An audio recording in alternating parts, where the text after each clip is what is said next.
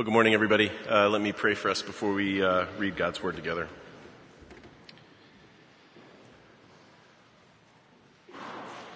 Father, we come to you now and we admit that we can't possibly know, I can't possibly know where all of us have come from and where all of us are in our mind and our spirit and our faith right now. And so we ask that you would do this amazing thing in our eyes, that you would be happy to use this word that is written, that we will read and talk about together to show us the Word incarnate, the Word who came to bear our flesh, the light who came into darkness, that you would show us Jesus, meet us in the places where we are, and change us by his grace. And we ask this in his name. Amen. Well, as we have already said and sung and prayed and heard and seen, today is the first Sunday in Advent. And Advent is that season of the year, as Pastor Jeff reminded us, where we both remember and anticipate the coming of God into the world. We remember Bethlehem, and we remember that Jesus, as the Creed said, was born of the Virgin Mary. But also in the middle of our own situations, whatever those situations might be, in the middle of a broken and angry city, in the middle of a broken world filled with fresh fears and spasms of violence, we also anticipate during Advent that day when Jesus will return with both judgment and healing to make everything new, to make us new. Advent is the season that has an eye on both of those times, Bethlehem time and the end of time. We say he has come and he is coming. That's where people like us stand during this season, with our eyes moving back and forth between the two Advents of Jesus, wildly glad for the first one, desperately longing for the second one. And so as much as our culture might want to make this season about consumption, about the acquisition of stuff, as much as we may be pressed in from our culture to make this season about cozy, insular celebrations and warm feelings, we should not, church, be suckered into thinking that that is all there is. So for the next 3 weeks, we're going to look together at 3 places in Luke's gospel where Jesus' arrival is talked about. We're calling it the apocalypse of Jesus, using the old sense of that word apocalypse. We're going to look at 3 places where the coming of Jesus and what it means for people like us is revealed, where it is uncovered for us to see. So we're going to start this morning on the muddy banks of the Jordan River with a wild-eyed prophet named John. So I'll read from Luke 3 for us, and you can follow along in the order of worship where it's printed or in a Bible, or you can just listen as I read from Luke 3, verses 1 through 9. In the 15th year of the reign of Tiberius Caesar, Pontius Pilate being governor of Judea and Herod being the tetrarch of Galilee, and his brother Philip, tetrarch of the region of Iturea and Trachonitis, and Lysanias, tetrarch of Abilene, during the high priesthood of Annas and Caiaphas, the word of God came to John, the son of Zechariah, in the wilderness. And he went into all the region around the Jordan, proclaiming a baptism of repentance for the forgiveness of sins. As it is written in the book of the words of Isaiah the prophet, the voice of one crying in the wilderness, prepare the way of the Lord. Make his paths straight. Every valley shall be filled, and every mountain and hill shall be made low, and the crooked shall become straight, and the rough places shall become level ways, and all flesh shall see the salvation of God. He said, therefore, to the crowds that came out to be baptized by him, you brood of vipers, who warned you to flee from the wrath to come? Bear fruits in keeping with repentance, and do not begin to say to yourselves, we have Abraham as our father, for I tell you, God is able from these stones to raise up children for Abraham. Even now the axe is laid to the root of the trees. Every tree, therefore, that does not bear good fruit is cut down and thrown into the fire. This is God's word, and it's given for our good. So this last week on Thursday, Thanksgiving Day, our family was watching the Macy's Thanksgiving Day Parade on NBC. And at some point during that broadcast, I looked up and kind of with one eye saw that they were playing this now kind of famous clip from 1994 from the Today Show when Bryant Gumbel and Katie Couric were trying to discuss the internet. I don't know, I don't have any idea really why they showed it during the parade, but I have seen this clip on YouTube a bunch of times. It's pretty great. Maybe some of you have seen it. Bryant Gumbel had just read an email to the viewing audience, and he had stumbled over the reading of that email, and he said that he stumbled over it, and these are his words, because he wasn't prepared to talk about that little mark, the A with the ring around it, right? Talking about the @ sign. Katie Couric said that she thought that it meant about, but she wasn't sure. And then Gumbel, like in frustration, asks no one in particular. He just kind of throws it out. He says, "What is internet anyway?" After a couple seconds of silence, Katie Couric says, "Internet is that massive computer network, the one that's becoming really big now." And Brian says, "What do you mean? Do you write to it like mail?" It is a great little snippet, a great little record of people trying to come to terms with something that would in just a handful of years change not only their lives, but the way that the whole world lives and works and plays. And of course, if you were born before, say, 1990, you probably have vivid memories of that whatever we want to call it world. And you probably remember what it was like yourself to begin to come to terms with that technology. I can remember being with my small group one night and waiting for 20 minutes for the Coca-Cola homepage to fully render in one of our browsers. And even though it's embarrassing for me to say this, I have to admit to you what I told them after we waited 20 minutes for the Coca-Cola webpage to load. I said, I think the internet is a fad, and I think people are going to get sick of it really soon.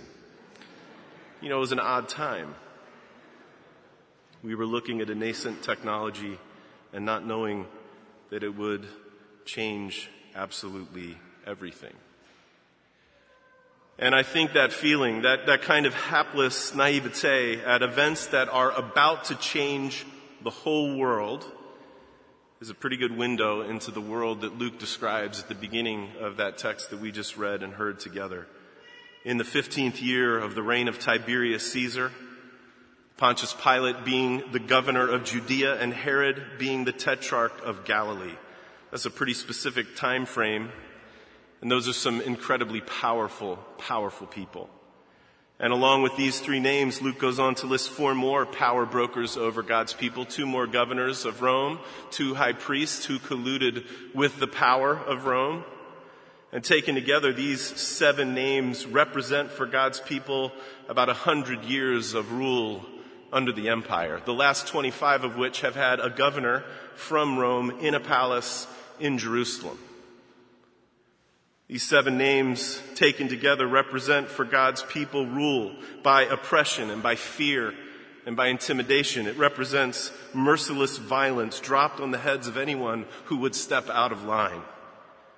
And what those 7 guys don't know, what they couldn't possibly know from their seats of power, is that they are on a cusp of an advent that will change absolutely everything.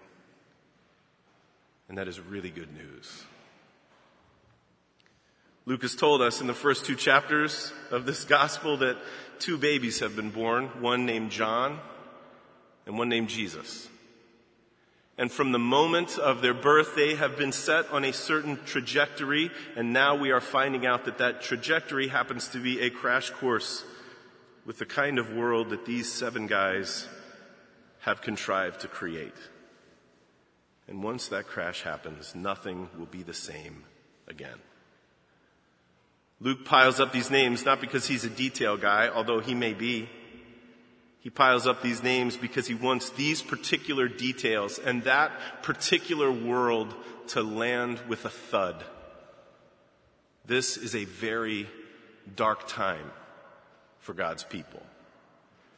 They live in fear, and they live with a nagging sense that things are not right. And at least some of God's people know that, at least in part, they have culpability for things not being right. They have not been faithful as a people. They have often turned from God, and many of them had become both comfortable and complicit in navigating the system of oppression and fear and violence that had been imposed on them. They had become very good at working it. Luke wants us to know that's what things were like on the cusp of Jesus' advent. Things were dark. And that is a very good reminder for people like us.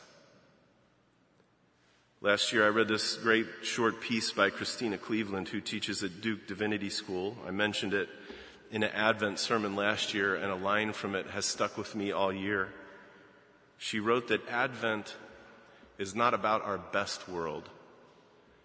It is about our worst world. She goes on to say that Jesus entered into a world plagued not only by the darkness of individual pain and sin, but also by the darkness of systemic oppression. And we do the light a disservice, she says, when we underestimate the darkness. And you know, our own great city has been roiled by that kind of darkness of late. Like probably everyone, I was concerned when I heard that the video of the shooting of Laquan McDonald would be released. I was concerned because I wondered what would happen in this city in response. But in the end, it is good for dark things to be brought into the light. When things are seen for what they really are, the good news of the coming of Jesus is seen for what it really is.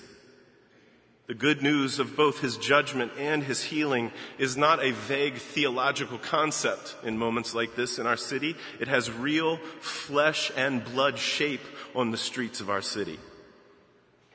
The same goes for the darkness that we may be experiencing in our own lives, whatever that may be, grief over relationships that we have broken, the imprisonment of our own addictions, shame over things that we have done or things that have been done to us, fear about our future, fear about the future of those we love. These things too, church, these things too need the light of Jesus coming. His coming has a real flesh and blood meaning for those things as well. His cross and his resurrection have the final say, the final word about our darkness. It means that people like us can stop acting as if that darkness is not there. Or we can stop trying to cover it up or frantically compensate for it. We don't have to bear it alone, and we don't have to bear it in hiding. We can drag whatever that thing is out into the light and speak the truth about it and begin to experience the healing and the forgiveness that Jesus has secured through his death and resurrection. That, church, is the very, very good news of Advent. And that good news, Luke tells us, begins to be spoken when the word of God came to John, the son of Zechariah, in the wilderness. Luke has already told us, as I mentioned, all of the beautiful and mysterious details of John's birth in chapter 1 of his gospel. You should definitely read Luke chapter 1 this afternoon. It is classic Advent reading. And if you know the story, you know that when Zechariah hears he's going to have a boy, he's incredulous about it. And he asks for a sign to know that it would be true. Well, he gets a sign. Zechariah, John's father, cannot speak from the moment that he asks for that sign until the moment that baby is born. And when he finally gets his voice back, he says some incredible words about his son. This is what he said. "You, child, will be called the prophet of the Most High. For you will go before the Lord to prepare his ways, to give knowledge of salvation to his people in the forgiveness of their sins, because of the tender mercy of our God, whereby the sunrise shall visit us from on high, to give light to those who sit in darkness." That's Advent, church.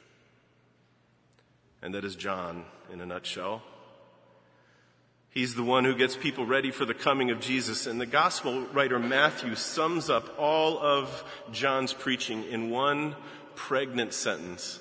He sums up all of John's preaching like this: "Repent, for the kingdom of heaven is at hand." When John says the kingdom of heaven is at hand, he is saying that this long-promised rule of God is just about to arrive. And it would be hard to overstate how important it is to understand what John means by that. The kingdom, the rule that he is talking about, is not a place that you go to. It's not a land. It's not a castle. It's not a province that you journey to in order to be a part of. It's not a state of mind or a state of being.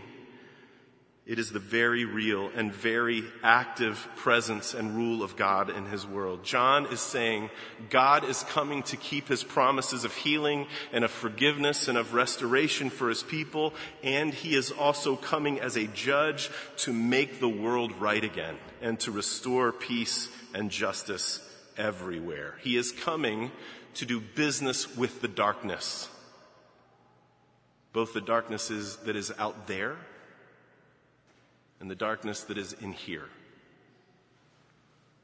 And Luke is so intent that we understand that this is what's happening and that this is John's role in it, that he stops to quote from Isaiah 40, that Old Testament lesson that we heard this morning. A voice cries in the wilderness, prepare the way of the Lord. Make straight in the desert a highway for our God.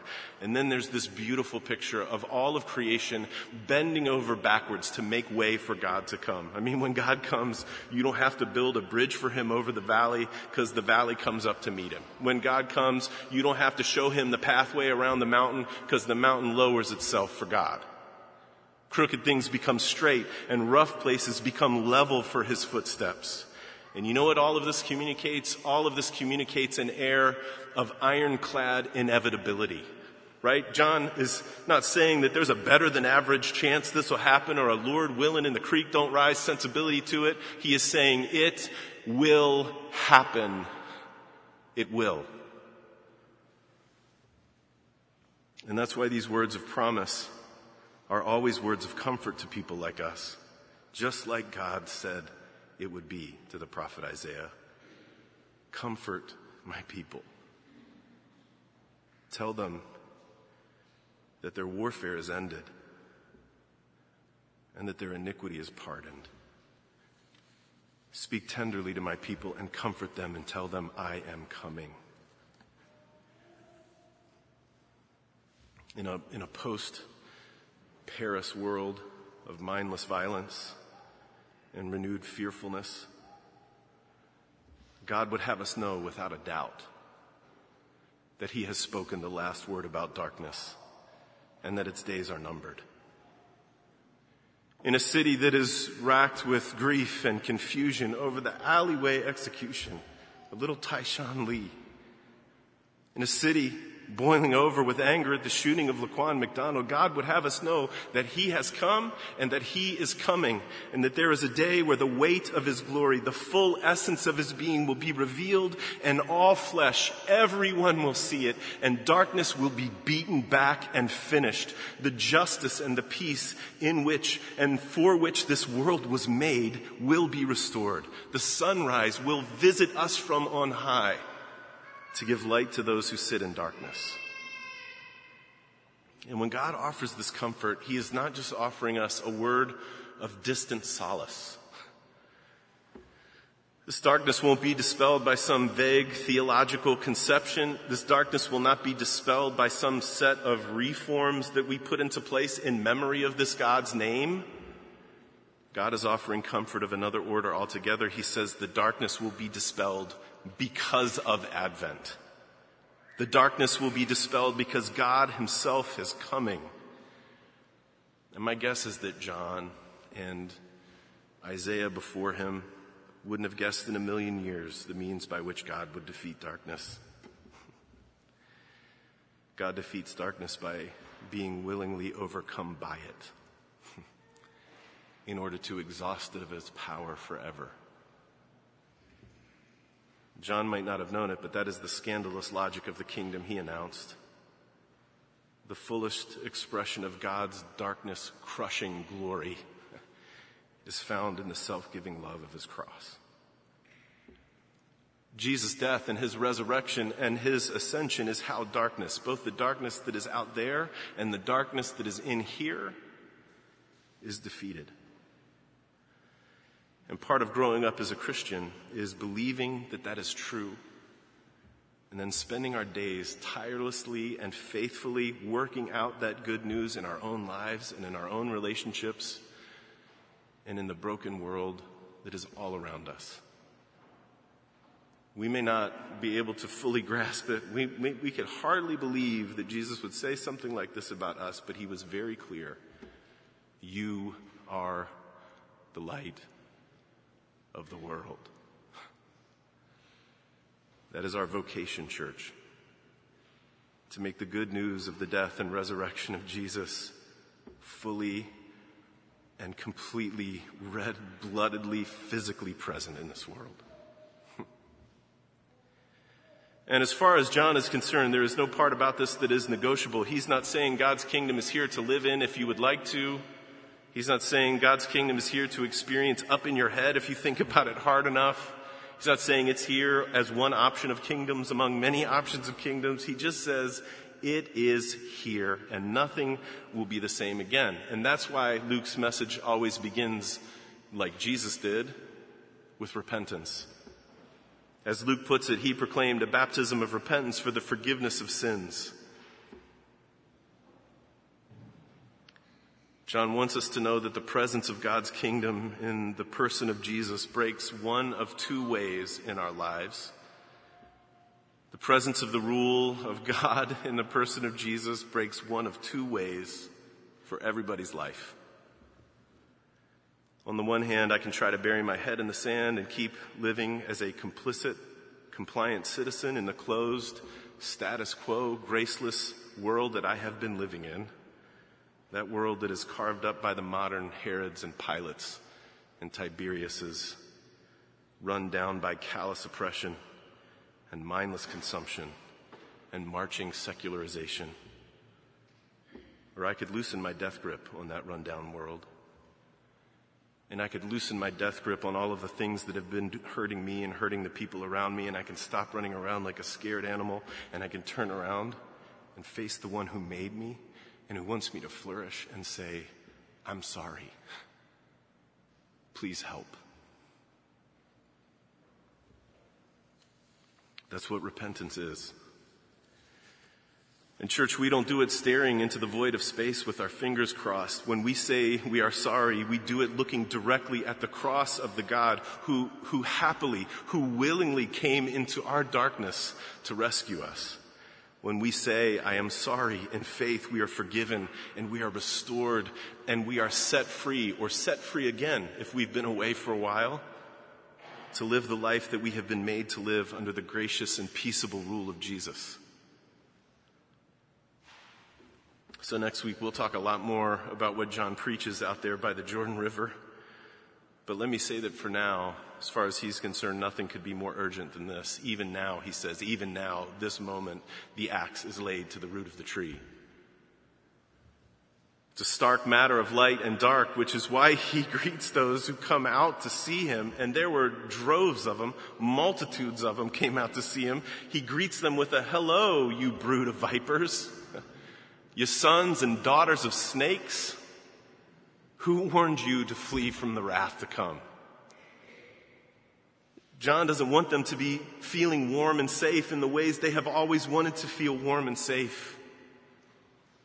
And he invites them to something more. For John, the thing that matters is not what happens out there in a dramatic moment by the Jordan River. For John, the thing that matters is the long game, the actual living of a life of faith. So he tells these crowds that are coming out to see him to bear fruit in keeping with their repentance. The thing that matters to John is a fundamental, whole life realignment of one's heart and life to the coming rule of God. The thing that matters to John is a genuine, ongoing submission to God's reign that results in ways of living and being that change, that move out of darkness and into light. In church, that makes John's word as relevant to people like us as it was on the day that he spoke them. What do we say right now, right this minute, to John's invitation? The true light, which gives light to everyone, is coming into the world. Let me pray for us.